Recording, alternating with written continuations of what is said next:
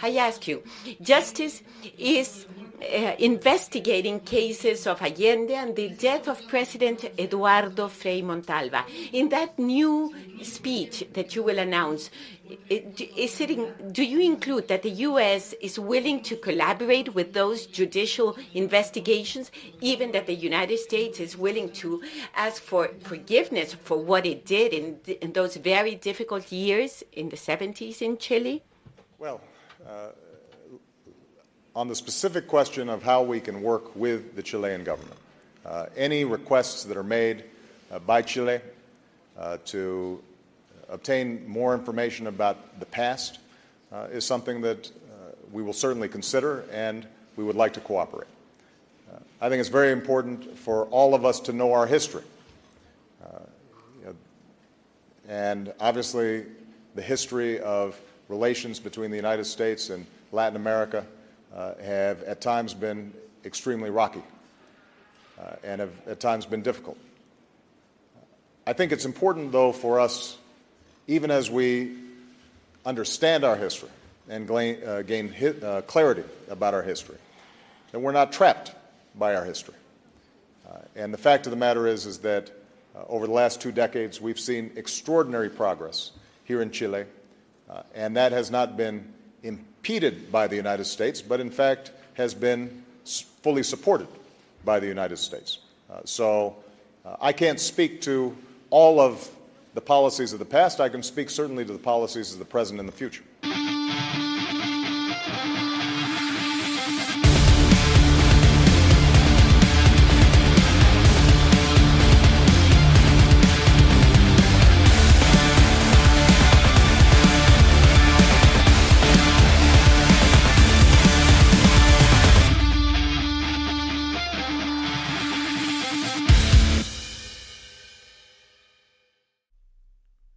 Welcome to the concluding episode of our 3-part series covering U.S. action in Chile that resulted in a coup to depose democratically elected socialist President Salvador Allende. In Part 1 of this series, we covered the U.S. actions that attempted and failed to keep Allende from taking power after the election. Part 2 highlighted 4 Americans caught up in the events in order to show the immorality of the Nixon administration. In this final episode, we will cover the events behind the scenes that led to the coup in 1973 and the ramifications that still affect the relationship between the United States and Latin America. Finally, we will discuss what actions the U.S. needs to take to be a trusted partner with the rest of the Americas. Today, what we know of the September 11th coup against Allende comes from declassified government documents. Some of them are highly redacted, and others still classified. For example, the president's daily briefing put together by the CIA on September 8th, 3 days before the coup, is declassified in part, quote-unquote. Their assessments on Indochina, Europe, and Libya are declassified. The information on Chile, however, is still classified as top secret. The briefing for September 11th is also classified as well. After Allende won election and was sworn in, the Nixon administration scrambled to devise a plan. The CIA had spent over a decade working behind the scenes to keep Allende from getting elected. They had no contingency plans to deal with an Allende victory and were uncertain how they should handle the newly elected government. Some members of the intelligence agencies doubted Chile was destined to be another Cuba at this stage. Allende had been contacted by the Soviet government as early as 1953, yet he was never recruited by the KGB, nor took any payments. Allende passed a message on to Charles Meyer, a U.S. State Department official, stating that he would never allow Chilean soil to be used by any power hostile to the United States. He added that his ruling party coalition would not export its political systems to neighboring countries, joking that it would be impossible to export the UP as it was in Chile. First, he would have to export democracy. After all, Allende himself had been a political figure working within the Chilean democratic system for his entire political career. But if Allende spoke out against a violent path to socialism, there were radicals in his coalition that did not. It is important to understand how the Chilean political system had worked. Allende was not a candidate of a single political party. In Chile, different parties and factions coalesced around Allende as their standard-bearer in the presidential election. The Popular Unity Government was a coalition of 5 individual parties. Each had its own priorities, goals, tactics, and beliefs on where the socialist movement was headed. So, even if Allende spoke out against a violent expansion of Marxism, Carlos Altamirano, a cabinet member in the Allende administration, publicly stated his belief that civil war was inevitable and the left needed to prepare for armed insurrection. If Allende was trying to portray his movement as a peaceful democratic transition, these kinds of statements did not ease tensions with the United States. Finally, there is the connection to Cuba. When Allende came to power, he restored diplomatic ties to Cuba, and its leader, Fidel Castro, visited the country in November 1971. The United States isolated Castro in Cuba, and any relationship with the country would be met with U.S. disapproval. Allende, meeting with Castro, only supported the Nixon administration's preconceived conclusions about Allende's goal of a Marxist expansion. A decade earlier, Cuba was at the center of a nuclear standoff between the U.S. and the Soviet Union. This standoff nearly led to nuclear war when U.S. President John F. Kennedy imposed a military blockade of Cuba after it was discovered that the Soviet Union had installed nuclear missiles which could be used to attack the United States. About the Cold War, Gustafson writes, "In the post-Cold War era, it is easy to trivialize or dismiss this struggle as foolish ideological sparring. But at the time, it was extraordinarily real, and the ultimate cost of getting it wrong was nuclear war." To the United States in the 1960s, political subversion of pro-Western democracies was seen as a direct challenge to U.S. security allies and civilization. Just days after Allende won the election in September 1970, a White House meeting to discuss Chile was held.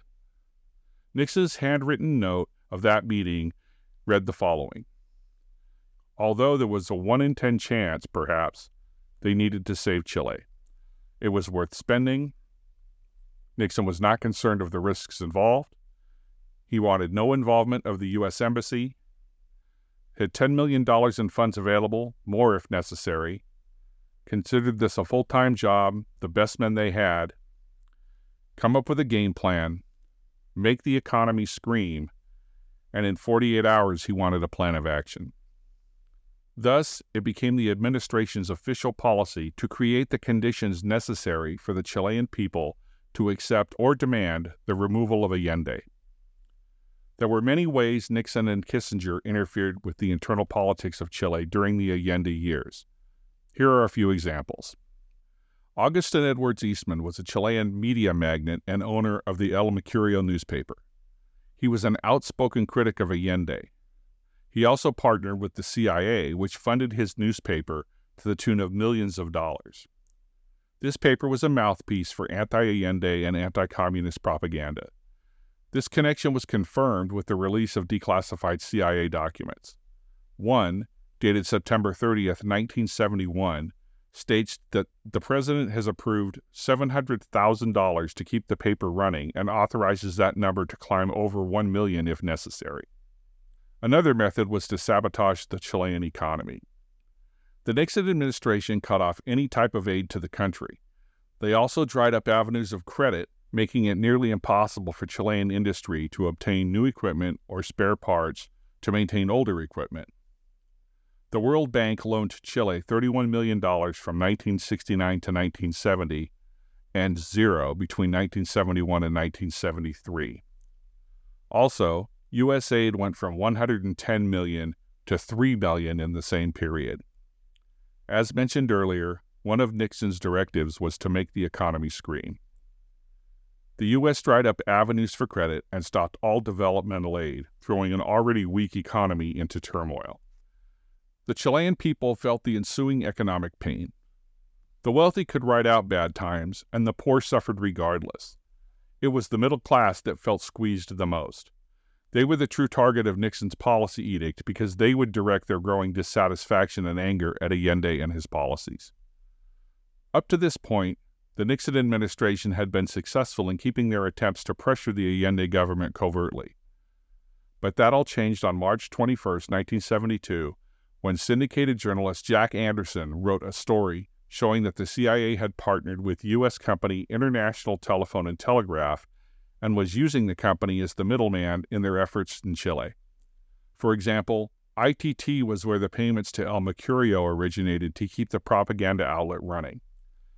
Anderson had received 79 pages of records, document meetings, correspondence, and conversations between the Nixon administration officials, ITT, and the U.S. Embassy in Santiago that showed their plans to create economic chaos and subvert the Allende administration.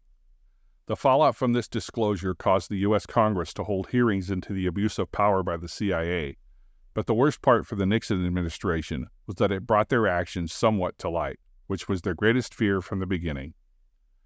This disclosure forced the CIA to shut down many of its efforts, but the damage in Chile had already been done. By the next year, the deteriorating economy created enough social unrest and division that a coup was inevitable.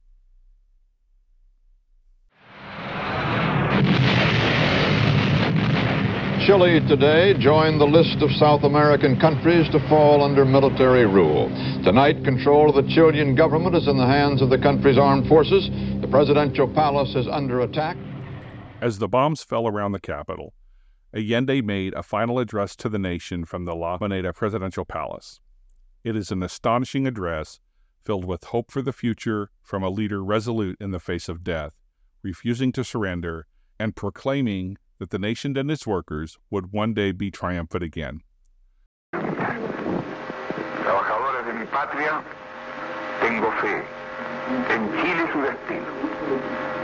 Superará otros hombres este momento gris y amargo donde la traición pretende imponer. Sigan ustedes sabiendo que mucho más temprano que tarde, de nuevo, abrirán las grandes alamedas por donde pase el hombre libre para construir una sociedad mejor. ¡Viva Chile! ¡Viva el pueblo! ¡Vivan los trabajadores! Estas fueron mis últimas palabras.